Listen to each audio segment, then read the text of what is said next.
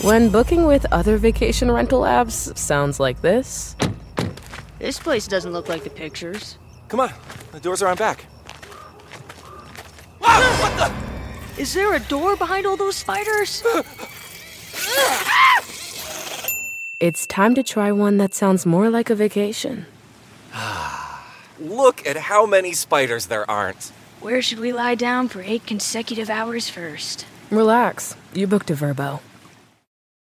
Offline is brought to you by Splendid Spoon. We all know we are what we eat, but we also know how hard it is to plan and prep each week. Splendid Spoon will send you plant-based, gluten-free, ready-made meals delivered right to your door. Saves you a trip to the grocery store as well as having to buy specialty ingredients that can add up. Splendid Spoon believes in plant-based eating as the single most effective tool we have to feel our best day in and day out. When you make a habit out of plant-based eating, it allows you to be the best version of yourself with side benefits like more energy, weight loss, improved sleep, and better skin. Sounds good. Yeah. Sounds good. Have you tried the vegan meatballs and marinara? Sounds delicious, John. You should. Okay. It's delicious. Also, the strawberry chocolate smoothie. Take one of those right now. I take 2. Get started and save $35 on your first order of delicious plant-based meals at splendidspoon.com/crooked. That's splendidspoon.com/crooked to save $35 on your first order. That's only $6.66 per meal.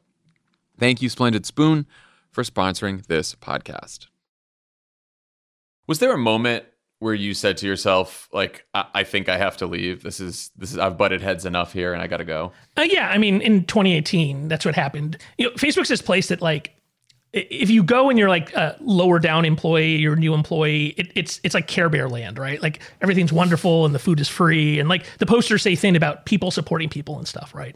So It's like the Care Bears for 80-90% of the company. And if you're in the top 10% of the company, it's Game of Thrones. I'm Jon Favreau. Welcome to Offline. Hey everyone, Happy New Year and welcome back to Offline. So my guest this week is Alex Stamos, who's currently director of the Stanford Internet Observatory, where they do all kinds of research on the negative impact of technology and disinformation. But it's Alex's last job that we spend most of this episode talking about. From 2015 to 2018, he was the Chief Information Security Officer at Facebook. We've heard a lot about product manager turned whistleblower Frances Haugen in the last few months. But Alex was actually the first high-ranking employee to leave the company over a dispute with other senior executives about how Facebook handles the spread of disinformation on its platform. Basically, he wanted the company to be more transparent about the issue. They disagreed. Stamos has plenty of criticism for his former employer, but not too surprisingly, he also takes issues with some of the criticism directed towards Facebook from media outlets and liberals like me. We get into all that. And we also talk about how he and his team first noticed that the Russian government was using Facebook to influence the 2016 election, why he decided to quit the company, what the internal culture and decision-making process is like at Facebook, why he thinks it's time for Mark Zuckerberg to step down, and what changes he thinks would make the platform better. It's the first episode we've done with someone who's actually worked at a social media company, and I think it's a valuable perspective to hear. As always, if you have questions, comments, or complaints about the show, feel free to email us at offline@crooked.com. Here's Alex Stamos.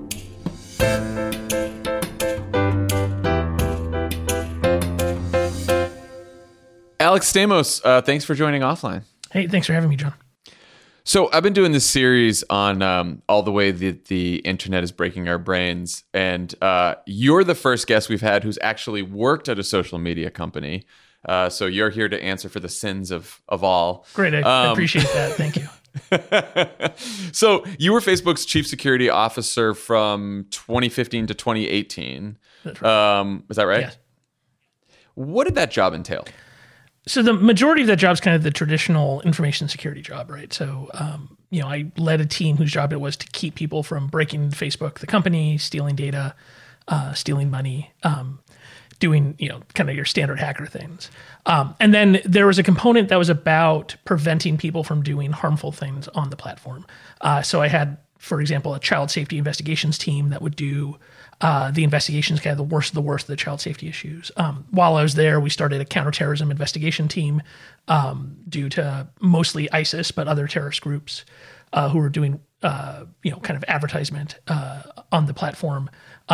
We had a anti-fraud team, and then we had a big team that worked on state-sponsored hacking, so whose job it was to kind of track what Russia and China and Iran and North Korea and other countries like that were doing to cause harm as well as to try to attack the company to get information out of it.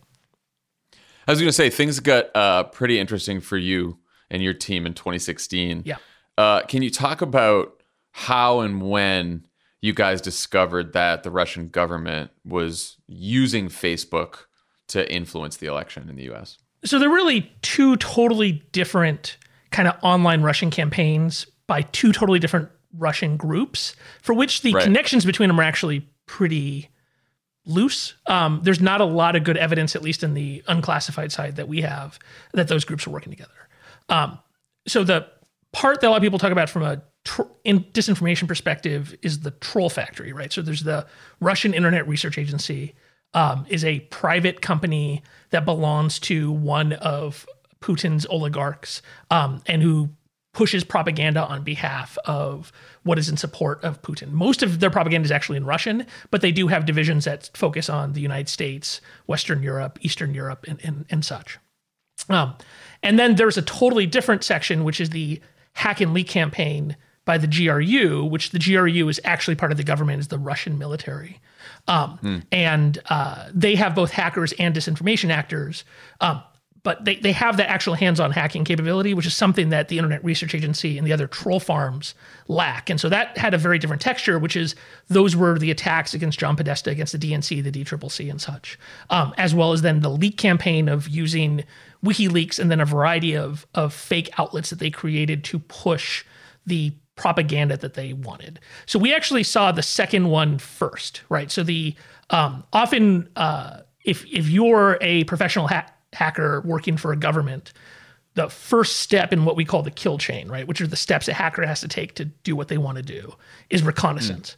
And so reconnaissance will often be done on social media to try to find out, everything about a target and figure out the ways that you can possibly attack them, right? Can I text them here? Can I send them a message here? Stuff like that.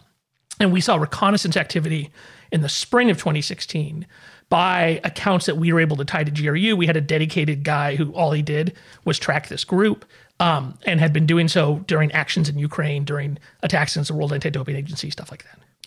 And so then when did you start sort of disagreeing with other Facebook executives about either the transparency of like how to release this information, how to talk about it, the spread of disinformation on the platform itself? Or could you talk about that? So a lot of the problems that Facebook is still facing, I think, were set up in that kind of August, September of 2017, where there have always been a couple of different, people talk about Facebook wants this, but the truth is, a big company of 50,000 people will have all these different groups that want different things. And the big fight has been since that time, should we be open and transparent and honest about these failings to demonstrate, one, to help other people figure it out, to two, to coordinate with others, and three, to kind of demonstrate forward movement? Or is it better to just be kind of, to say the minimum amount possible and to keep as much as close to the vest as possible? One of the things that complicated the whole thing was we had privately given the data to the Mueller team that summer, right? And Mueller, as an actual prosecutor, was able to go to a judge and get a search warrant. And then he took all this stuff, and then he gave us a gag order saying that we weren't allowed to talk about the fact that we had given it to the Mueller team. And then Facebook comes out and says, hey, this bad thing happened, but we're not going to share it with anybody. But also can't say at the time, hey, but because we're working with the Mueller team. And becomes this big back and forth where the company takes like the most aggressive interpretation of the privacy laws around this to not share it with Congress. And this becomes like this, big brouhaha that eventually the data gets shared to Congress and then Congress can share it with other folks. And that's how we're able to now see all of that. But that fight at Facebook has happened continuously since then, right? And, I've always thought that being open about this stuff is the only way that we're going to fix it, because this is a society-wide problem, and you can't, a company by itself cannot go do this, right? This is require not just the private sector to work together, but the private and public sector to work together. And when you try to control everything and make it about the PR outcome, it makes it very hard to fix the problem. And from my perspective, like if Facebook wants to fix their PR problems, the best thing to do is to fix the underlying issues themselves. That's actually the shortest. Like you can't really spin your way out of these things. But that's what started there. And now we've had many, many examples since then of that kind of fight happening over and over again. Well, I was going to say, the specific Mueller gag order issue aside, why do you think specifically the product, comms, legal side of Facebook is always erring on the side of less transparency and not more. So if there's like there's a couple of like kind of fundamental organizational flaws at Facebook that I think are real problems. One is the Mark Sheryl split, right? So everybody thinks Sheryl Sandberg is the second most powerful person at Facebook. She's like the 10th or something, right? The truth is there's a bunch of people who run product teams and don't even run product teams who are lower down, but who do important things like metrics and such, who actually have more power over what the real impact is, because Facebook's real impact is what is built into the products, right? Sheryl has the legal department, the comms department, the policy team. They're kind of the cleanup on aisle 5 folks. At the time, my team reported to Sheryl, which is actually kind of another fundamental problem, is that you had we were part of the team of kind of cleaning up the product mess. And so that kind of division, I think, is really harmful in that kind of the idea is like, oh, you can throw this stuff out in the world and break a bunch of things, and then these people will clean it up, and that's not our responsibility, is kind of the feeling from the product side. The other kind of fundamental policy problem that I think goes directly to this issue is that the team, the comms and policy team is huge, right? So there's this humongous team that now reports to Nick Clegg, the former deputy prime minister of the UK, but was all big together at the time. And that included the people who were trying to decide kind of substantively what the rules should be at Facebook. And I think there's actually a fundamental problem here is that, their goal is to keep governments happy with the company so the company can operate everywhere and make money everywhere. And I think probably the biggest kind of driver, there's a natural kind of comms reaction of, this phrase, like, let's not break into jail, of if we don't release things, then people won't talk about it. Like, that has failed over and over again for Facebook, right? So like, I hope people don't say that inside anymore. Never a good political comm strategy. Doesn't seem like a good corporate comm strategy either. Right.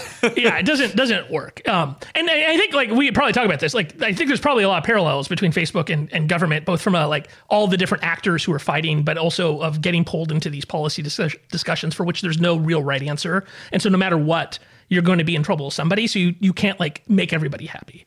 And specifically at the time, you've got this new Republican administration, you've got Republicans in Congress. And so you have a policy team whose job it is to push to make the government happy, who's then very close to the comms team. And so you end up with this general strategy of, hey, let's not get involved in this, because at the time it was like super controversial to talk about Trump and Russia, right? That was seen as like a really political thing. And so their impulse was, well, instead of us coming out and talking about this publicly and honestly, it's better to just avoid it and stay out of it, because we don't want to take sides. And that's like a constant problem at Facebook, is people not wanting to take sides when one side is right and one side's wrong, and neutrality is actually the problem. Yeah, no, I've noticed that from the outside. I mean, when you say that their job is to keep governments happy, it sounds like what you're saying is their job is to make sure that a government, whether in the US or elsewhere in the world, doesn't get so pissed off that they regulate Facebook in ways that Facebook doesn't want. Is that right?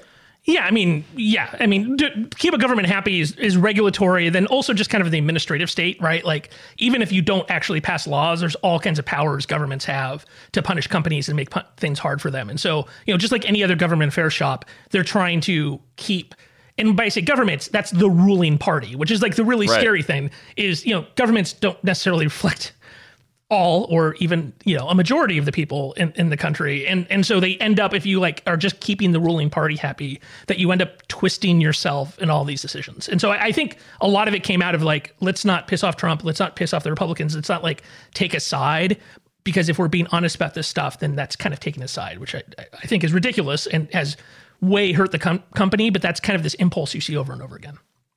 Was there a moment where you said to yourself, like, I think I have to leave. This is I've butted heads enough here and I got to go? Yeah. I mean, in 2018, that's what happened. Effectively, I was trying to fight to kind of make my team much more effective. I was, get out from under Sheryl, be closer to the product teams, have the ability to actually affect things, massively grow the number of people who are investigating and working on this stuff.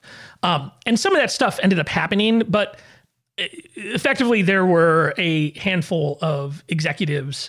Facebook's this place that, like, if you go and you're like a lower down employee, you're a new employee, it's like Care Bear land, right? Like, everything's wonderful and the food is free, and like the posters say things about people supporting people and stuff, right? So it's like the Care Bears for 80, 90% of the company. And if you're in the top 10% of the company, it's Game of Thrones, right? I was the victim of a very smart political machination by somebody who basically said, oh, well, I can take care of the problems Alex is working on, but I can do so without pissing you off, aka telling the truth, right?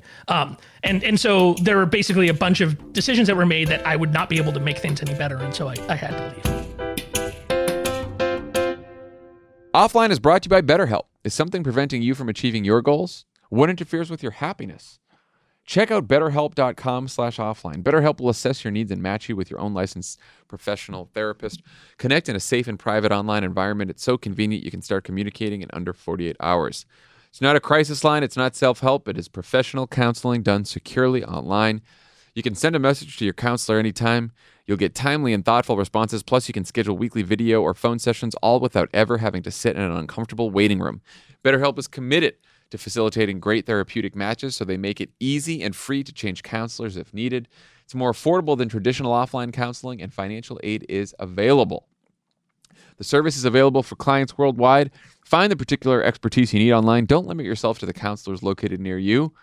You can find licensed professional counselors who are specialized in everything from depression, stress, anxiety, grief, self-esteem. Anything you share is confidential. It's convenient, professional, affordable. You can check out the testimonials posted daily on their site. BetterHelp is not a crisis line. In fact, so many people have been using BetterHelp. They are recruiting additional counselors right now in all 50 states. Hey, John, how was your week? My week was, it's only Tuesday, but so far so good. He's dissembling. Oh, now I got both of you. Now, It's rare to have two people in therapy as the counselors. Usually it's one. I'm sure that's going to work well. You're bad, John. Want to pick up on anything we talked about last week? Are you guys going to play good cop, bad cop? Don't pigeonhole me. Well, it's bad cop, lost cop. He doesn't want to talk about anything. Anyway, thanks for your help. I want all of you to start living a happier life today. As a listener, you'll get 10% off your first month by visiting our sponsor at BetterHelp.com/offline. Join over 1 million people who have taken charge of their mental health. Again, that's BetterHelp, HELP.com/offline. Support for this podcast and message comes from Disney Plus. With National Geographic's Welcome to Earth starring Will Smith, a 6-part original series now streaming on Disney Plus. Tommy, I know you've seen this. I've seen them all. And you loved it. It's very good. It's Will Smith doing shit that's legitimately quite dangerous. And he does it with cool explorers. Like, they're not your typical explorer. Like, there was one guy who was blind. There was one guy who was missing half a leg. And they're still, like, rafting down rapids. It's crazy. It's a good show. Check it out. Very cool. Check it out. Through the lens of Academy Award-nominated filmmaker Darren Aronofsky and with some of the world's top explorers, Will embarks on an ends of the Earth adventure to explore the planet's greatest wonders. Welcome to Earth. All episodes are now streaming only on Disney+. Offline is brought to you by Wealthfront. The beginning of a new year is a great time to finally start things like diets, workout routines, or thinking about your financial future. Even if you don't plan on getting off your couch in 2022, you should at the very least, do one responsible thing while you sit there. Check out wealthfront.com. You can start investing in no time with Wealthfront's classic portfolio or make it your own with things that you care about, like socially responsible funds, technology, crypto trusts, or hundreds of other investments. Wealthfront was designed by financial experts to help you turn your good ideas into great investments without the hassle of doing everything yourself. Don't want to spend hundreds of hours trying to lower your tax bill? They help you do that. Not sure how to rebalance your portfolio or even what rebalancing is? They do that for you automatically. I'm pretty heavily into Theranos. Oh, yeah. Good for you. Looking for a rebalance. Get it on the ground floor. Yeah, there you go. You and the DeVos Buying family. the dip. Buying the dip on that one. Wealthfront is trusted with over $28 billion in assets, helping nearly 500,000 people build their wealth. Best part is their product is so simple yet powerful. It's got a 4.9 out of 5 stars in the Apple App Store. Try to beat that, huh? To start building your wealth and get your first $5,000 managed for free for life, go to wealthfront.com/cricket. That's WEALTHFRONT.com/cricket to start building your wealth. Go to wealthfront.com/cricket to get started today. I talked to Charlie Warzel about Facebook for this series. Yeah, I saw that. I thought that was a good interview. Oh, thank you. Well, he said in that interview that he thinks there's very little cynicism in the upper ranks of Facebook management because most people are true believers in what they're doing, that they basically think they're doing the right thing. Was that your experience? Yeah, I think that is definitely... lack of cynicism is not the term I would use, right? I would say, one, Mark Zuckerberg really does truly believe that letting everybody in the world talk to each other is a good thing, right? Now, I'm not the right person to ask about this because I have spent my entire career working on the downside of letting people use computers, right? Like I'm a total Luddite. Like all I've done is security and safety. And so once you've worked on the sexual abuse of children online, once you've worked on counterterrorism issues, it is very difficult to feel good about the internet. And so I'm way farther on the other side. And I think there's a truth somewhere in the middle, right? But Mark really believes that. And one of the basic problems at Facebook is it quite a small c conservative company in that the people who run it have barely changed in like 12, 14 years, right?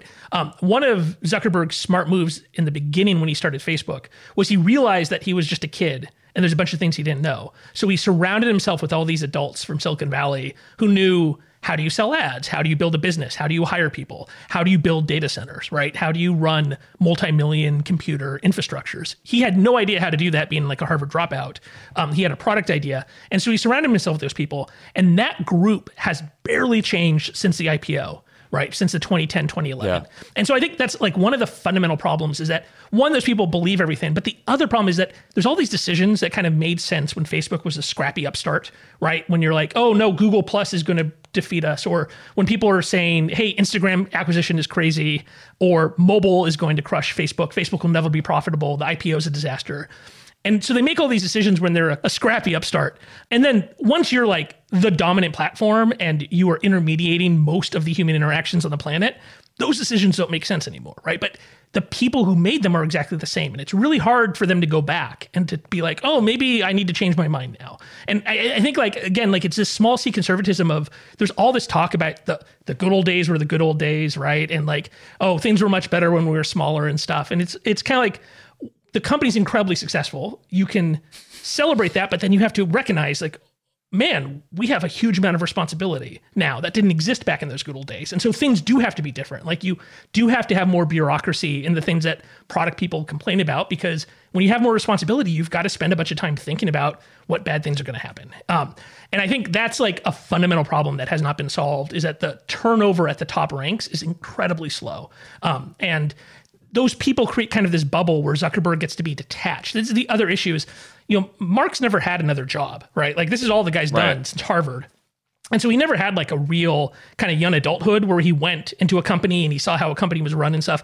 And I've seen a bunch of companies and like really well-run companies, the CEOs know they're in a bubble and they pop the bubble. And Mark does not pop the bubble. He's okay being in this bubble of people who are telling him, not necessarily what he wants to hear, but they are formatting things in the way he wants them to be structured, right? And that will never be, there's a fundamental problem in like your business plan. It's always going to be like, here's a metric that we can make better. Yeah, it does seem, and from my conversations with people higher up in Facebook too that I've had, like that he believes in his mission. He's a little clueless about everything else that's going on. When he gets public criticism, he's pretty stubborn about it. Yes. And he thinks that because what he's doing is right and good and he's getting unfair criticism and the people close to him are telling him that it's unfair criticism, that and he thinks to himself, well, I'm just a computer guy. I'm just a product guy. And I didn't think I was going to be this CEO. That's fine. That's all he has to do. Yeah, it's a real problem. And I've said this publicly for years now. Like I said to Kara Swisher on stage a couple of years ago in Canada, he just shouldn't be the CEO. And he shouldn't be the CEO for a couple of reasons. One, he has made all these decisions that have to be revisited. And so it's time for somebody to come in. They need a major culture change. And it's very hard to change the culture of a company while it's the same people, right? There's a bunch of tech companies that have had kind of really great second acts. And the best example is Microsoft, that they were kind of stuck in their Windows monopoly world of the 1990s because it was Bill Gates and then Steve Ballmer, Ballmer was part of that inner circle. And it was not until those guys were gone and Satya Nadella came in, it was like, we're going to redo everything, right? And they're kicking butt in a lot of ways. And they fixed a lot of the problems that they created in society. And Facebook needs kind of the equivalent cultural change. I have never seen a company do that while the same people are in charge. And so I think like no matter what, he probably should not be CEO, partially because he's just really bad at representing the company, right? It's like a fundamental job of a public company CEO is you have to be able to go to the Senate and take a bunch of crap from people who don't really know what they're talking about that well, and who perhaps, some of their criticisms are correct, some of them are totally off base and crazy, read Ted Cruz. And you have to kind of sit there and take it and then be able to represent the company well. And he can't do that. So it's like, if he didn't own a voting majority of the shares, I think like a very reasonable board of directors would say, you're failing at the fundamental job. And I actually think they kind of missed an opportunity here because, they became Meta. And when Google did this, again, it was that kind of shift where Larry Page went up into the stratosphere of I'm going to be the CEO of this holding company and I'm going to be able to work on rockets and all kinds of fun stuff. And then they hired a manager to run Google, the big part. And so there was an opportunity, I think, when Meta happened that he could go play with his virtual reality and go do the fun stuff that he obviously wants to do, and then let somebody else take over as CEO as Facebook, preferably from the outside, and kind of revamp it culturally and fix a bunch of these problems. And they didn't do that. He's both the CEO of Meta, but he's still running Facebook day to day in a way that I think is really unhealthy. I mean, do you see a scenario where he ever steps down? Like, is it possible that there's internal pressure from within, especially after, the Facebook papers and everything over the last several months? It doesn't seem like anything has changed or there's a desire to change there. From my perspective, it seems like they were just trying to get through that last controversy and hope that it quiets down and then continue on their merry way. Yeah, no, I mean, I think the strategy is working out. Like the company's never been richer and never been making more money. It's never had more users. They're not facing really true regulatory pressure, at least in the United States. Because, I mean, the fundamental thing is that Republicans and Democrats agree that they hate Facebook, but it's for completely opposite reasons, right? And they finally figured that out. There's this weird period during which that Ted Cruz retweeted, I remember this very distinctly. It's like Elizabeth Warren tweeted this big criticism of Facebook, and then Ted Cruz retweeted her. And I was like, that can't hold, right? Because it's like, because yes, they're both angry, but they want completely different futures. And so, they are facing, I think, some reasonable antitrust pressure. And so, if there's an antitrust move and you end up breaking off the cool new sexy stuff, then I think there is a world where Mark goes with it, right? Like if there was a Oculus metaverse spinoff that in the end, he's like a nerd who likes building stuff. He has a product vision and he's quite good at kind of predicting where things are going to go from a product direction. That's what he wants to do, not like deal with this huge social network with a gazillion languages and all these people causing all these problems. That in that case, he might go with the smaller company. But that's the only situation I could think of it. I mean, the guy's going to live for a long time. He's very young still. And so you don't really have this Bill Gates situation where Gates finally like gave it up and decided he was going to give all his money away. Mark's already giving his money away. His wife's doing all the good work, right? And so I think part of his long-term plan is like Priscilla's going to save my reputation by, curing cancer or whatever. So yeah, I'm not sure. And there's no good way to create that pressure from the outside because the board of directors is captured by his votes. Well, so there's the obvious leadership issues, but I'm interested in your take on Frances Haugen and the document she leaked. Yeah. To me, I think the most damning and compelling takeaway is that Facebook is not just some neutral public square where people are acting like people, that the company is making intentional decisions about the information that we see and that we engage with. And the effect of those decisions, whether intentional or not, is often to amplify the worst parts of human nature. Would you agree with that? Well, that last one. So this is the problem: is we don't know what the Haugen documents say. So there's like 1,500 documents, something like 30,000 pages of documents, and only a couple dozen. The couple dozen that were like the steamiest and that were the most interesting to a handful of news outlets got published, right? Right. A majority, I've seen a couple of the documents that have been published. A majority of those documents are people actually doing a good job, which is bad things happen online. We should study how it happens. We should come up with mitigations. We should test those mitigations.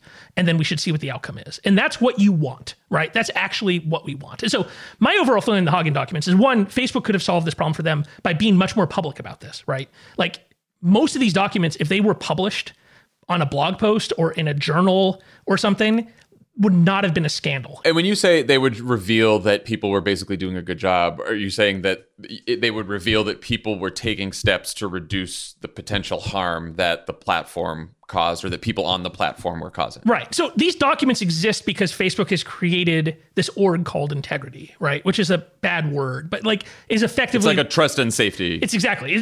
Integrity is the Facebook term for trust and safety. They should just call themselves trust and safety instead of... Facebook always has to come up with their own branding for everything. But anyway, it is because Facebook has like by far the largest trust and safety team in all of social media, right? And so there are more quantitative social science PhDs doing research on Facebook's negative effects than in probably the rest of the industry combined.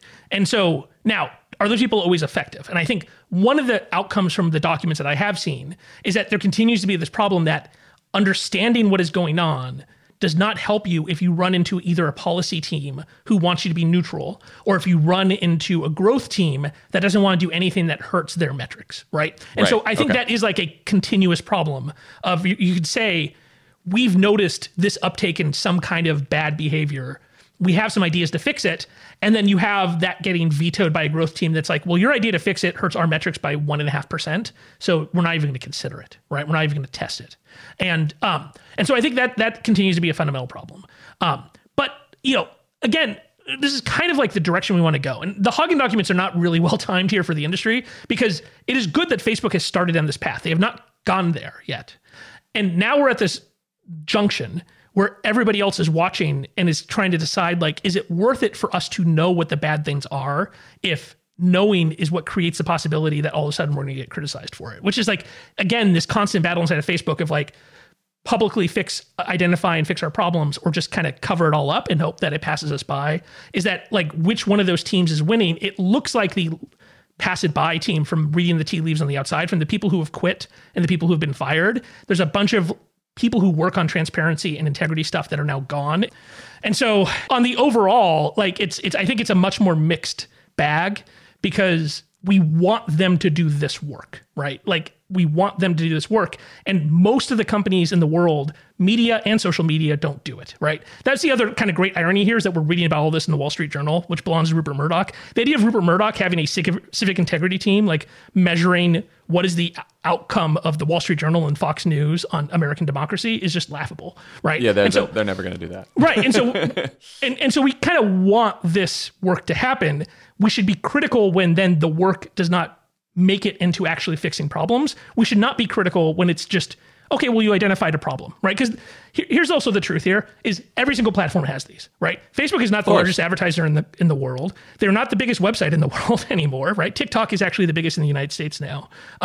YouTube has more time spent. Facebook, I think, has the most unique users when you add up all the products, right? So it is the biggest by one measurement, but not by all of them. All of them have this, but most companies don't look. And so I think we need to create an incentive structure for there to be transparency and inner kind of self-reflection on these problems, and not punish that self-reflection by just saying these documents say that they're bad. That I completely agree with. Like stipulated, it's good that Facebook is introspective like this and tries to find and identify problems on the platform. Every social media platform should do the same thing. The ones that aren't should be criticized for that. I think, at least in the documents that were leaked in the stories, the problem seems to be when researchers, employees within the company can say, hey, you know what? This is a problem with the product. Yeah. This is an algorithm that is, if we tweaked it this way, would cause less harm.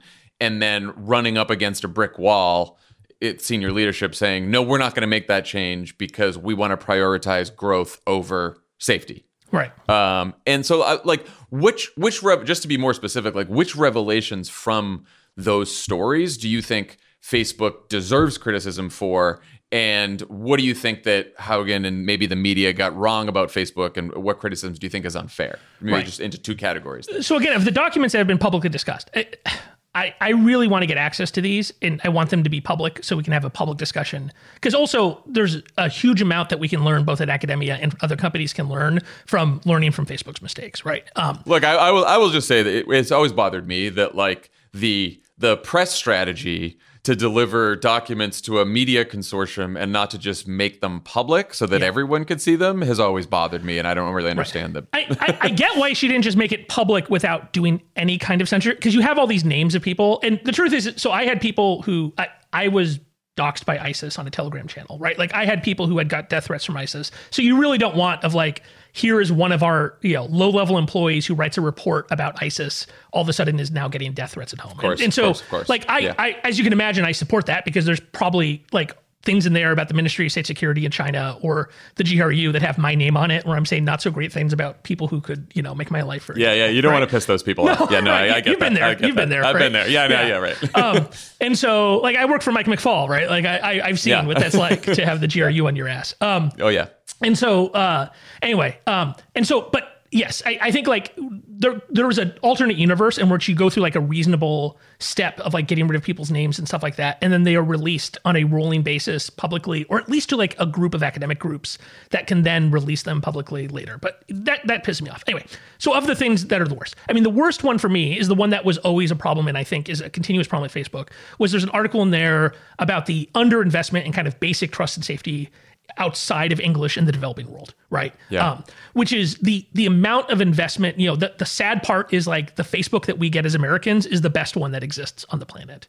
Maybe the German one's a little better depending on a couple of different metrics, but like English and German are the ones for which a lot of work happens, French a little bit. And then outside of those languages, it drops off precipitously. And so that specific one was about human trafficking, where there are a bunch of different components that are happening on Facebook, but the most egregious was that the people were advertising the jobs to pull people into this trafficking.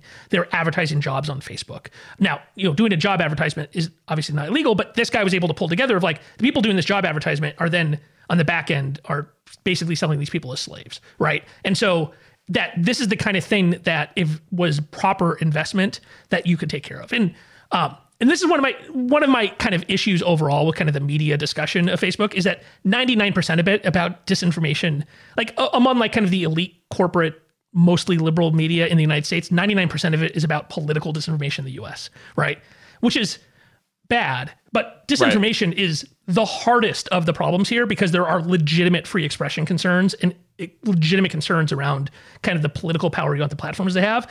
There's a bunch of bad things that happen for which there is no counter argument, right? Like human trafficking should not happen. The abuse of children should not happen. The organizing of terrorist attacks should not happen. And so I think that is like of all the articles that kind of hit home for me with my personal experience is that the investment outside of a handful of countries that have really high media criticism and really high kind of regulatory potentially problems are just way underinvested. And that causes a lot of unnecessary suffering, especially in the developing world. And you could fix that problem just with more investment, more staff, more resources in in these other countries. This is not like one of those really tricky problems to solve. Right. You don't have to decide like what is vaccine disinformation, which is a angels on the head of the pin kind of question that 50 lawyers at Facebook will argue over for a month. Deciding human trafficking should not happen on the advertising platform is pretty simple. All the rules are there. You just need the investment in the people and the languages and the skill sets to pull it through at the end.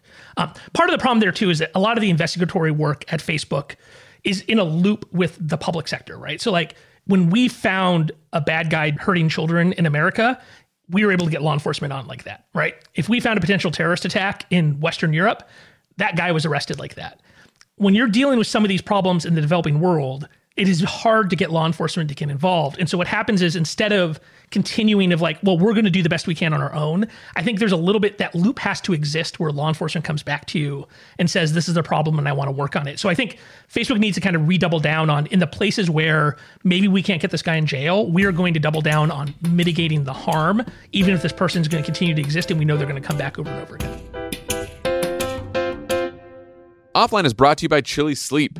Science tells us that the best way to achieve and maintain consistent deep sleep is by lowering core body temperature. Temperature-controlled sleep restores testosterone levels, repairs muscle after a hard day's work, and improves cognitive function. Chili Sleep makes customizable climate-controlled sleep solutions that help you improve your entire well-being. Chili Sleep makes the Ooler and Cube sleep systems, hydro-powered temperature-controlled mattress toppers that fit over your existing mattress to provide your ideal sleep temperature. These luxury mattress pads keep your bed at the perfect temperature for deep sleep, whether you sleep hot or cold. These sleep systems are designed to help you fall asleep, stay asleep, and give you the confidence and energy to power through your day. Imagine waking up and not feeling tired. Chili Sleep can help make that happen. I love my Ooler. I did not sleep well for the 2 weeks. I guess it was more like 1 week. I was gone, and when I got home, instantly slept better. Same. Sunday night, I got home, got in that bed, had my mattress, had my Ooler on top, felt cool, warmed me up in the morning. It's fantastic. Head over to chillisleep.com/cricket to learn more and check out a special offer available exclusively for offline listeners and only for a limited time. That's chilli, CHILI, sleep.com/cricket to take advantage of our exclusive discount and wake up refreshed every day. I want to tell you about a podcast called Decoder with Nilay Patel. It's a podcast about big ideas and other problems. Nilay, the co-founder and editor-in-chief of The Verge, talks to CEOs, policymakers, and business and technology experts about how their decisions affect the world. He's asked Instagram's Adam Mosseri about how much responsibility platforms have for what their algorithms promote, Mark Cuban about social networks and Section 230, and Senator Amy Klobuchar about antitrust reform and its limits. Nilay has been interviewing leaders from the worlds of technology, business, and policy for over a decade. In past episodes, he's covered the global chip shortage, why charging your phone is such a complex business, and why Olivia Rodrigo keeps giving away songwriting credits on her new album. Not really new anymore. Yeah, not that new. Still a great episode that I can't wait to listen to. Though. Nilay asks business leaders how they run their organizations, make decisions, and consider policy that could fundamentally change entire industries. And in every episode, he finds the thoughtful, critical questions you won't hear anywhere else. Follow Decoder wherever you find your podcasts. New episodes come out every Tuesday.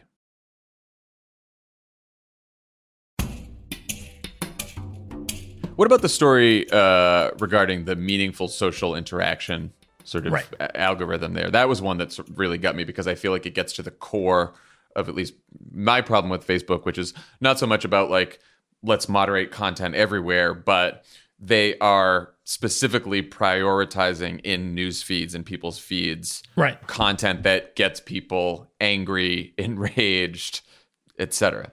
Well, that's not exactly what that story said. And so this is where I get a little, like, both the Wall Street Journal and the Washington Post stories here were not really matching up with what the document said. And so, like, this is where I think it gets pretty complicated. Part of it is, whenever you make these changes, the company doesn't like make a change in a vacuum.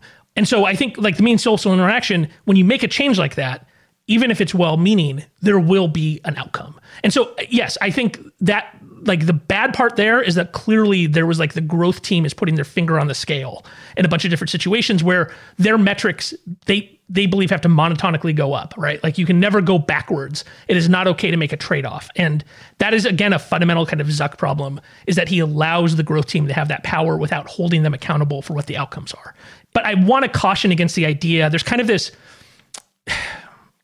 not to use, you're using me as a stand-in of all Silicon Valley, so I'll use the stand-in of all liberal media, right? Please. And like the first kind of, like there's this first kind of liberal media bubble of everything's Russian propaganda.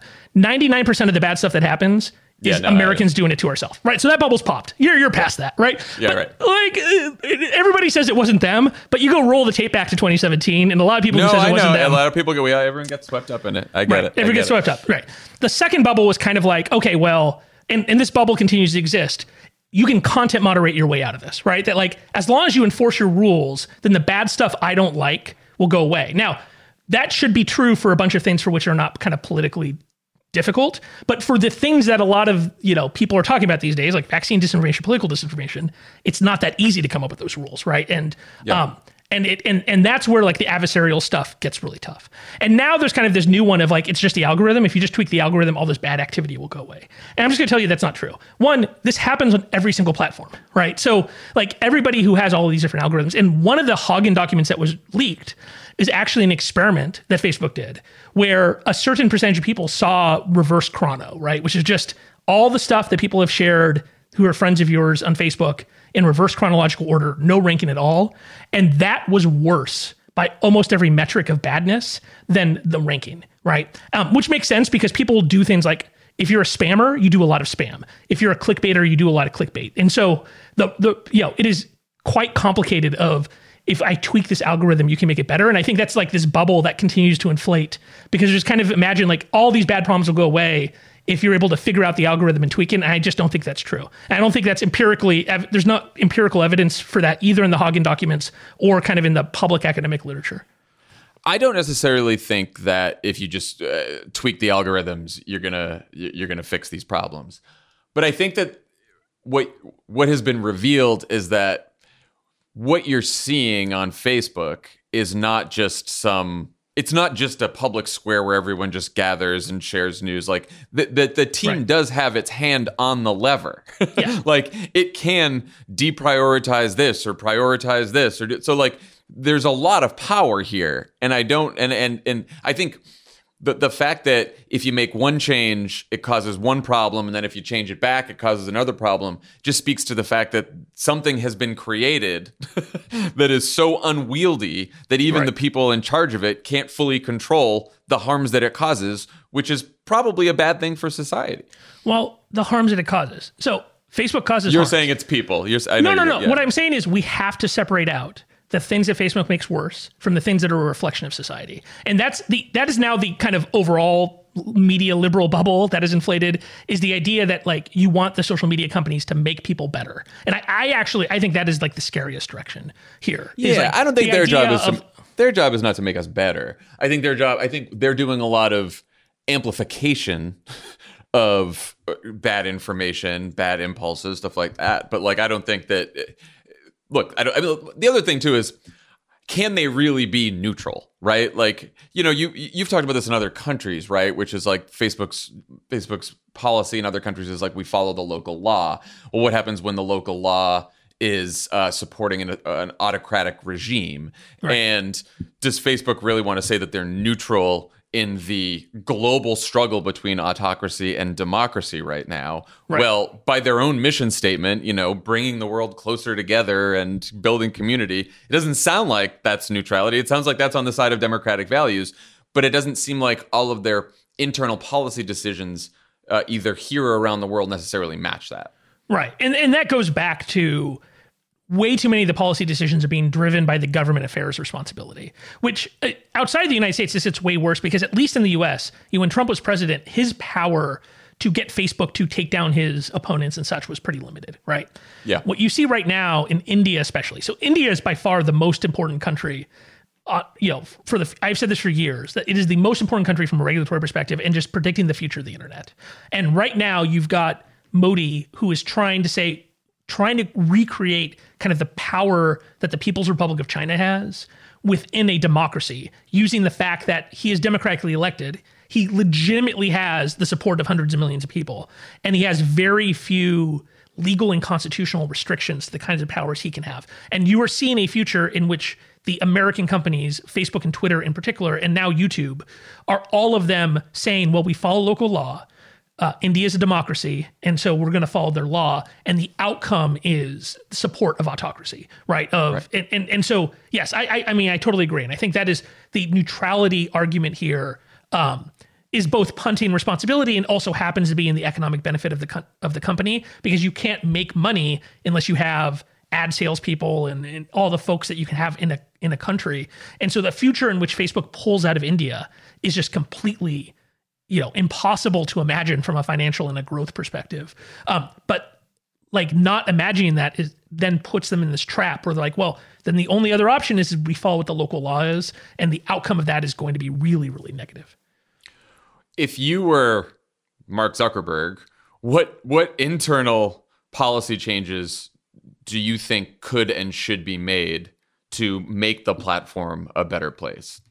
Right. I mean, so first I would quit and spend my money, live on Kauai, right. And let somebody else take care of it and fix these problems, right? Because finish buying an entire island in Hawaii and then we just hang out. Yeah. Okay. All right. So I think the policy team has to be split, right? Like you have to have the government affairs people not be in charge of platform policy. I think you need to specifically have somebody very high up whose job it is to represent the human rights responsibility here. And so get that out of the general comms and policy argument and have the platform policy people, the people who decide what is allowed and what is not allowed, have a specific set of human rights goals that you want for them that effectively, like you said, are not being neutral between democracy and autocracy, right? That you're going to say, we're going to be on the side of pluralism and democracy, even in situations that means going up against a democratically elected government. That's the step there that's complicated, right? Of like, well, the guy's elected, right? Like Duterte was elected or, Bolsonaro was elected. So we should do what the guy says, is like not actually in support of democratic values, right? And so I think you have to split that team. I think more importantly is you have to make the integrity team that creates these metrics of these are the bad things that are happening.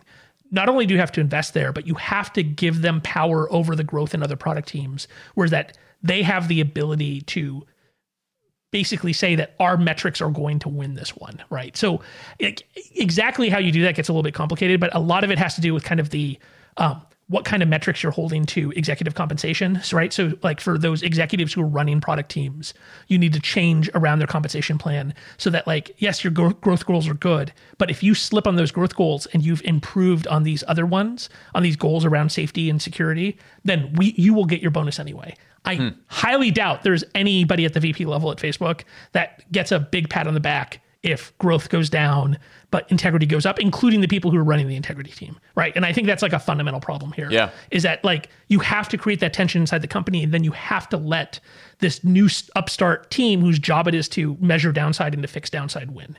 And then I think publicly they need to decide that they're going to be much more like they missed an opportunity here to release the Hagen documents themselves, right? They still have it. Like they're not public.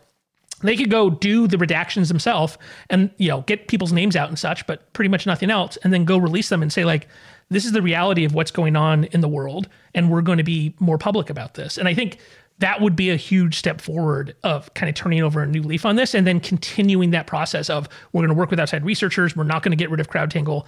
There's all this stuff that it looks like CrowdTangle is going to guide. CrowdTangle is the tool that our team uses to study disinformation, that everybody else uses to study disinformation. It is a huge pain in the ass for Facebook, right? Because there's no YouTube CrowdTangle. There's no TikTok CrowdTangle. Everybody else gets away with murder because they don't provide the ability to study their platform. And so they're going to less transparency. I'd like them to go to more, and then to try to, make that a competitive advantage in the public market of, we're going to be more transparent and open about the kinds of things that are happening. A big problem there is Facebook groups. That's actually a very hard issue to study, is what's going on in groups. And we don't really have time for that because it's a really complicated kind of privacy trade-off of like, at what point is a group large enough that you want to have transparency in what's going on, or what point do you want to, protect people's privacy? What if we had a functioning Congress? What laws do you think would help, or what regulations? Right. So now we're really like in a fantasy land, right? Yeah. But, okay. So like my colleague Nate Persily has put out a law, a draft law around transparency that has two components. One, it's a hold harmless for researchers to do this kind of work. There's a group at NYU that has been trying to study. Facebook has an ad archive, unlike a bunch of other platforms, but it's not that great. And so they get around the fact that the ad archive is not that great by doing scraping a bunch of data in a way that Facebook prohibits. This gets actually, again, pretty complicated because like a lot of this goes back kind of the overreaction around Cambridge Analytica, where everybody freaked out about Cambridge Analytica being the worst thing ever. And so as a result, like academic study of the platform has been massively cramped down. And so this law basically says, well, if researchers operate within these parameters, they are allowed to do this work, and then the company is not responsible for it, right? So if NYU does something bad, NYU is responsible for it, but as long as they're doing something good, they're protected. And so I think that's a complicated balance to make, but Nate has created this balance. And then the second is required, if a platform hits a certain size, they are required transparency, that they have to have at least the content that is public has to be available via APIs, and certain engagement stats have to be available programmatically to certain researchers, right? And again, there's some privacy issues there, but I think they're all fixable because right now, Facebook and Twitter are the ones who are out there. As a result, 99% of the stuff of I saw something bad on the internet is written about Facebook and Twitter. And almost nothing is written about the platforms that are actually in some measures larger. And so we don't want Twitter and Facebook feeling this pressure to backslide. We want to take the bar of where they are right now and set the bar on transparency even a little bit higher, and then try to get them to meet that, and then try to get these other platforms to get there too. Your current job is director of the Stanford Internet Observatory. You were also part of the Aspen Institute's Commission on Information Disorder. You guys issued a final report. Starts by saying we're in a crisis of trust and truth that exacerbates all other crises. What have you learned about the root causes of that crisis and how we even begin to get a handle on it as a society? Yeah. I mean, when we talk about kind of the disinformation crisis in the United States, it's complicated by the fact that things have changed a lot between 2016 and 2020, right? Kind of the texture of disinformation has changed, of like, either from Russians or from, just troll farms and propaganda farms, you'd have all of this crap that was being spread by a large number of people, that the vast majority of disinformation now is spread by a relatively small number of people, and we know exactly who they are, right? They're all friends of yours on Twitter, I'm sure. Yeah, right. People who love you, right? Yeah, exactly. And so we have like this huge report that people can get from eipartnership.net. But in it, if you look for like the top 25 spreaders of disinformation on Twitter, you recognize all the names, right? It's Gateway Pundit, it's Donald Trump Jr., it's a bunch of kind of blue check mark accounts that are specifically spreading disinformation because that's what they do all day. And those actors are multimedia. And that's one of the other challenges that we've got right now is that, a Dan Bongino has an AM radio show. Yeah. He has spots on Fox News. He goes on Newsmax. And then he also has a big presence on Facebook. And so you end up with like all of those different outlets kind of reinforcing each other in a way that then is very difficult to act. And in only one of those cases do you really, I guess like in the Newsmax or Fox News, you've got a central actor, but like really only in the Facebook case do you have a central actor who has ever taken steps against disinformation. And so you can push on it in one side and then it just kind of squeezes out to the other, right? Now that doesn't mean the company shouldn't do anything, but I do think it goes to the complexity of the problem because we're now at the point at which it is a really profitable business to be somebody who lies to people all day. They know they're being lied to, but they want it, right? And you're going to provide that to them. And you have some different outlets to do that profitably. And if some of them cut you off, you've built the base elsewhere. There's not like a really good, easy solution for that. So, that's something we dealt with a lot in the Aspen Commission, was effectively like the Fox News problem, right? Like, we can come up with all these recommendations because we know that there's a possibility of some kind of regulation that affects social media platforms and some kind of interest in the social media platforms to fix something, even if you don't think it's enough. Whereas then there's these outlets like the Newsmaxes and such who their entire reason of existence is that it is very, very profitable for them to spread disinformation. Yeah, the attention economy incentivizes shameless assholes. That's what's profitable. That's a much larger problem than just any social media platform. Right. But in some ways, like we have this much more, you've started a media company that couldn't have existed 20 years ago, right? Like You've got podcasts because you can spread stuff on the internet. You guys, you're huge on Twitter. You've got, Facebook pages and stuff. And so there are positives, but like, is there a way we can get those positives without having the negatives? I'm not sure, especially when you have people who are just straight up motivated to, it's a supply and demand issue. And I think that's the other issue I'm always dealing with, personally is like, it's easy to be kind of a supply sider that like, if you believe that if you cut off the supply of disinformation, that this problem's gone. And almost nothing is ever done around the fact that there's a huge kind of demand to be lied to. And at the same time that we have kind of a continuous problem of, kind of a people not believing in institutions and centralized, institutions anymore, which those institutions make worse by the way they act, right? Like if you look at all the vaccine disinformation stuff, you can look at misstep after misstep by CDC and WHO and Dr. Fauci and others about how the emerging consensus on these issues is handled, which creates kind of the opening for the hucksters. Like when the institutions say we're not really sure what's going on, the hucksters can come in and say, I am absolutely positive and I'm going to sell you on my vision that I am totally true. And there's a huge demand for people just to be told that this is the absolute truth and that they don't have to have any ambiguity. Well, these things fuel each other. The distrust in institutions fuels disinformation. The disinformation fuels more distrust in institutions. And so it becomes a vicious cycle. Last quick question that I'm asking all the guests. What's your favorite way to unplug and how often do you do it? Oh, God. I like to go sailing with my kids, right? That's so good. Okay. Haven't done it in a while. The weather hasn't been great and we've been, all stuck inside, unfortunately. But I like to get outside. I've got 3 kids. And so basically anytime I'm not working, I'm with them. Excellent. Alex Stamos, thank you so much for joining Offline. Appreciate it. Thanks, John.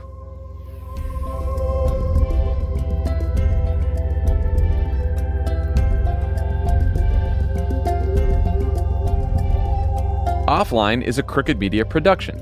It's written and hosted by me, John Favreau. It's produced by Andy Gardner-Bernstein and Austin Fisher.